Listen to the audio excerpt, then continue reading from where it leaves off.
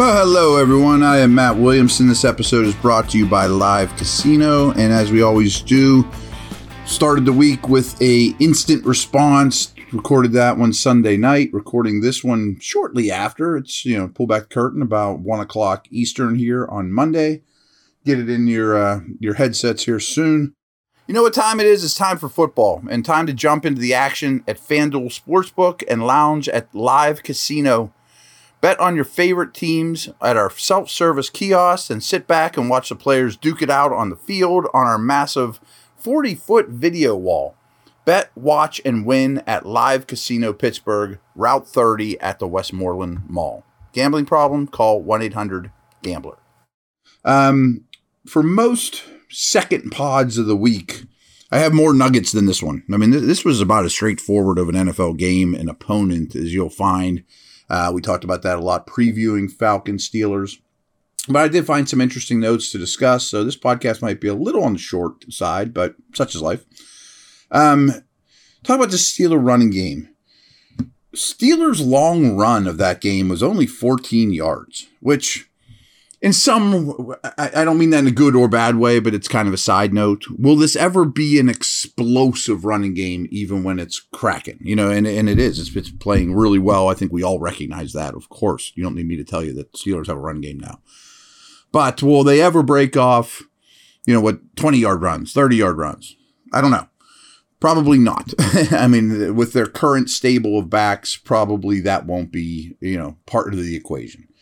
But in a way, that made this even more impressive. I mean, they had a long run, I said, of only 14 yards.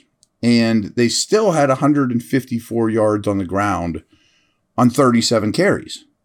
And the Falcons only had 2 tackles for loss in this entire game, too. And they both were on Kenny Pickett, which one of them, if you remember, Pickett did the bootleg, just slid to the ground to keep the clock running. So that one doesn't even count. They really only had one negative play running the football. 1 tackle for loss of consequence, and that was on Pickett as well. It was kind of a screw up. So they churned out positive yardage time and time again on those 37 carries, again, with a long run of only 14 yards. So, Najee averaged 5.1 per carry. First time all year he's been over 5. If he could be 4-5 going forward, 4-4 to 4-6. I don't expect them to be over 5. They're going to be hard to deal with. Big picture, again, the explosive runs worry me. They just do. That would be a nice aspect thrown in there in the mix that I don't see as part of this run game. But such is life. Explosive plays are a problem for this offense. It's now the biggest problem, which translates into the red zone woes and all those things, scoring touchdowns. But this is progress. This is massive progress, and this is a legit hard to play against run game. So Steelers were 6 of 12 on third downs, something I mentioned yesterday. But what I didn't realize, over the past 4 games, they're also 500. If you're 500 on third downs as an offense, you're in great shape, which, side note, is why I always worry about don't get the third down, because if you hit 50% of your third down snaps convert, you're thrilled. Well, that's not a great ratio, big picture in the NFL. To only be successful on 50% of your plays. So again, I was kind of convoluted there, but 50% is great for a third down offense. Great. So they were 50% in this game, 6 of 12, and they're 30 of 60 on third downs in the last 4 games. 3-1 in those games. It's not a shock here. Talking about sustaining offense and that run game, converting on thirds, they only had 1 3-and-out in this game. They didn't punt until early in the fourth quarter, but they only scored 19 points. So things are better, but you only scored 19 points. You only 1 touchdown. That problem hasn't gone away. But 1 3-and-out, remember watching this offense for the first half of the year? Didn't punt until early in the fourth quarter. That's remarkable. Harvin had 2 punts, and they were both good. We remember the boomer, or the one that drops on the 1 or whatever. But, you still only end up with 19 points. They had a 16-play drive, which, to their credit, they're not killing themselves, and they're sustaining these long drives. And I told you yesterday that They have the most 10 play or more drives in the league. At least that's what the announcer said during the game.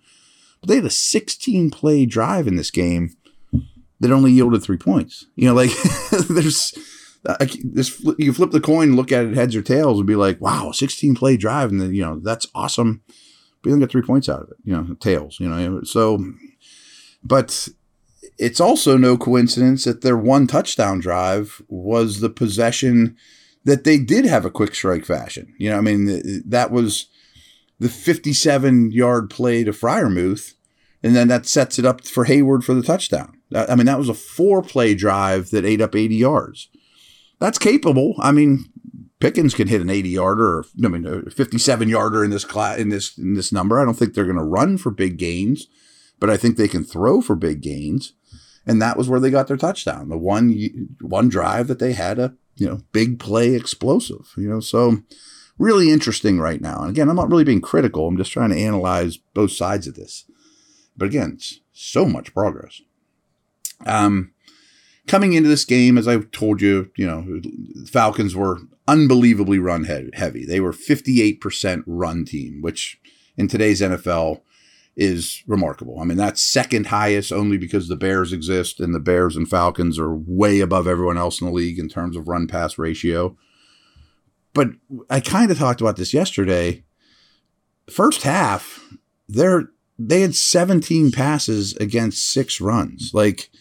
We knew that was going to correct itself. I told you that last night, and it did. But can you imagine now being that coaching staff going, what were we thinking? You have one identity, and you come out in the first half and throw it 17 times while only running it 6. Come on, man. So here, I cut and pasted this from somewhere. I apologize. I'm going to double check here. So again, first half when they had 28 rushing yards and no third down conversions. Held the ball for under 11 minutes in the first half. Atlanta we're talking about. So they get back into it and then bring out Cordarrelle Patterson and Algier, and they get things finally going after halftime. They had 6 rushing attempts for 28 yards in the first half, but in the second half was 22 times for 118. They got to be kicking themselves. I'm not saying Atlanta would have won or lost, but you have one identity and you got away from it, and then you get back to it and you're playing well. This is a nut stat. That can't be sustainable in any way. But I raved about Drake London last night, and he was targeted on over half the routes he ran. That's insane. When he goes out, the ball is going to him. And he had a nice game, but that all considered, that wasn't great. That's not his fault. A lot of it's Mariota's fault. We'll get to him in a minute too. They held the Falcons to 18.3 yards per kickoff return. Boy, we'd have taken that 3 days ago, right? 18.3 yards per kickoff return. That is phenomenal against that team. One note, I was talking about A.J. Terrell, what they do with him. Still looking into it a little bit more, what their plan was.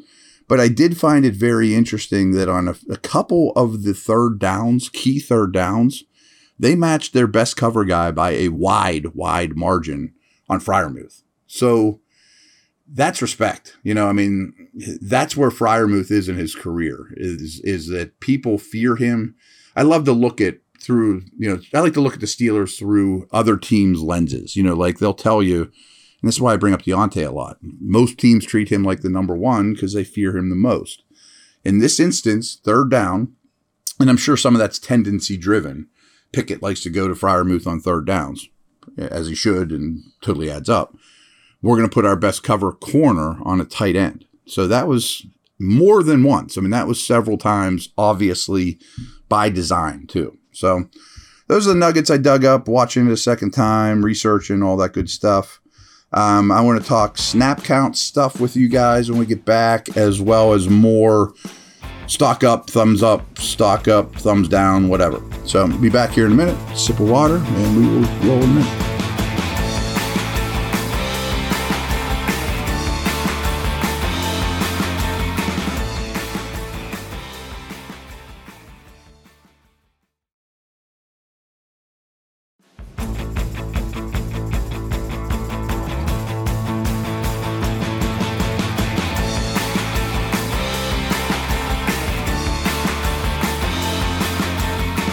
All right, we're back. Offensive snap count notes.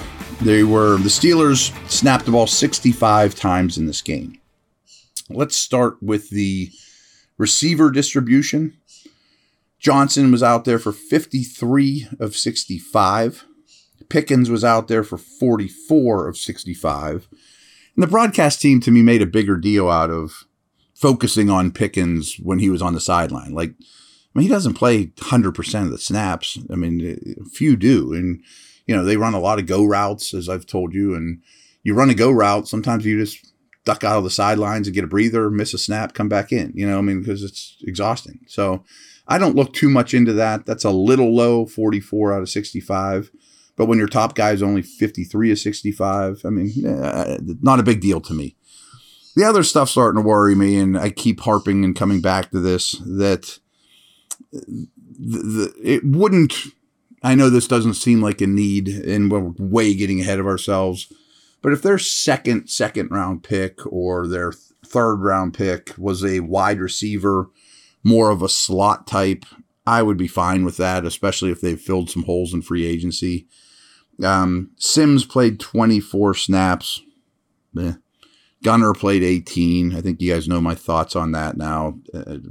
He should be at 5. Boykin played 8. I would rather have Boykin out there than Gunner. They couldn't be any more different. But that's your wide receiver snap count ratios here. 53, 44, 24, 18, 8. And of those, quick math here, 50 snaps you got from Sims, Gunner, Boykin. They weren't very impactful 50 snaps from those guys. And I think that needs upgraded or something to think about. This is really interesting to me. And I need to do some poking around here. But again, the offense snapped the ball 65 times. Gentry led the tight ends in snaps with 48. And I get that he's a really good blocker, but Freiermuth only played 36. And I thought he was open all day. I mean, watching this again, he had a really good day running routes and could have had a bigger day. Talked about the Terrell usage on him. But what I need to dig in was, did he fight something? Is there a reason he only played 36 of 65? With all respect to Gentry, who has his role, he should never be outsnapped by Gentry. I mean, he just shouldn't. So curious about that. Did I miss something? I mean, again, I'm recording this at 1 o'clock on Monday. I thought Freiermuth played tremendous, but he's playing 50% of the snaps in this game. That's odd to me. Hayward, I think, is a guy that has to have a bigger role.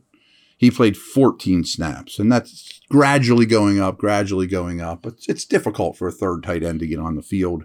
Freiermuth and Gentry clearly have their roles. One's a receiver, one's a blocker. Doesn't leave a lot of room for Hayward, but his play warrants more playing time, as does the play of Gunner and Sims. Warrants more playing time for Hayward is my point. Again, offense played 65 snaps. I like this distribution when Najee looks like this. He played 44. Warren played 13. Snell played 9. So I take that back a little. I'd have been fine with Snell at 2 or 3. And give those to Warren. Watt played 7 as a fullback. That's about what he's been doing post Claypool, which 7 snaps from fullback play with 2 back is great. I mean, it's just something different that teams aren't used to. Interesting to me, though, on third downs, Warren played 7 third down snaps. Najee only played 2. So he is still the third down back. So be it. Flip this over to defense. There's not as much to really discuss here, but the big news to me is the linebacker situation. 54 defensive snaps. Remember last week I really harped on Spillane was out. Bush played 100% of the snaps. What are they going to do when Spillane comes back in? I'm worried. I'm concerned. Frankly, they like Spillane more than I do. And I'm not saying Bush is a great every down linebacker and, he's a superstar. I just like him on the field more than I do Spillane. Anyway, 54 snaps of defensive play. Bush led the team again with 47. I think that's encouraging. Jack played 41, also encouraging. He's usually second on this list. Only 13 for Spillane. That's more up my alley. And I'm sure it's also in dime. and the opponent had something to do with this. And you're going to play a team that runs the ball like crazy with heavy personnel and a lot of tight ends and stuff like that on the field. You're going to have less time. So this doesn't forecast to a great Spillane participation day either. Neither will Baltimore, I guess. So we won't really truly know these answers. But the top guys in the 40s, Spillane's in the early, young, small teens is perfect for me. 47, 41, 13. Defensive line rotation was interesting to me as well. Again, out of the 54 snaps, Cam led the way as he always does, but only played 33. I mean, he's never going to be a 100% snap guy, but it's a physical strain playing this team. I'm sure he tapped out or they pulled him out more than usual. Ogunjobi was right behind him at 32. Adams played 25, which I guarantee is a season high, and that's a lot of the opponent. Wormley played 24. Alu played 15. Liao, I hardly noticed, but he was active for this game. He played 7. So 40 snaps with a nose tackle on the field is a ton by today's NFL standards, but that's the opponent. I did think it was interesting. Adams outsnapped Alu 25-15. Adams is the clear starter there. We'll get to what they did in a minute here. So more thumbs up stuff. The young Hayward brother, and not because of the catch, of course, that we mentioned that, but he was more effective as a run blocker on second viewing than I had imagined. So that's really encouraging for a smaller tight end. Now, is he going to block Nick Bosa and Myles Garrett and those guys in the run game? Probably not, but he is not deficient in that area, which again, I think he needs more snaps. Again, some small things like that. Najee was great in this game in protection. So mentioned that Warren's the third down back, but Najee can handle it just fine. Warren's also a very good blocker, and I like him out in the move on some quarterback designed run stuff. So good blocking from the running back position in general on this team, but Najee stood out in protection yesterday. I thought Millette had a better game than expected. Wasn't out there a ton. Again, they weren't nickel very much. You're in your base 3-4 more than ever. But I thought Millette had a good game. This is sort of a detraction on TJ Watt, who we talked about enough yesterday. I don't think he's close to 100%. But the right side of that line for Atlanta, their tackle, Caleb McGarry, Chris Lindstrom, the guard, both are former first-round picks that people look at and be like, they're kind of busts. They're not. They're both playing really well this year. And I thought they had a really good game. That the right side of the Atlanta O-line deserves a thumbs up as well. I have a thumbs up category, a thumbs down category, but I also have a note here. 0 Atlanta defenders get in the up category, and they had 5 defenders play every snap, which, okay, I mean, I almost didn't put that in there, but 5 of their 11 were out there for every snap. And none of them were good, in my opinion. I mean, there wasn't anyone in their defense that I would say, wow, good game by that dude, thumbs up. Ugh, it's a bad group. Thumbs down on Dan Moore. I mentioned the penalties are a problem. Protection in general has been a problem. But usually he's been a killer in the run game. I thought he was below his usual standard run blocking in this game. I've kind of picked on this group too, but Sims, Gunner, Pickens as well were all less effective than Steelers need them to be honest. I mean, this wasn't Pickens' best game, and everyone wants to pout a little bit that, they get Pickens the ball more. I didn't see him open as much as usual. I didn't think he played his best. And Sims is fine. My thoughts on Gunner. Also, stock down or thumbs down. Both the nose tackles to me, Alu and Adams, as well as Ogunjobi. Up the middle runs wasn't Cam's fault, but these other 3 interior D linemen for the Steelers had rough days. Not surprising, seeing the way they ran the football in the third quarter in particular. But that group had rough days on the ground and needs to be better, especially with the Ravens coming to town. They're all going to play a lot of snaps.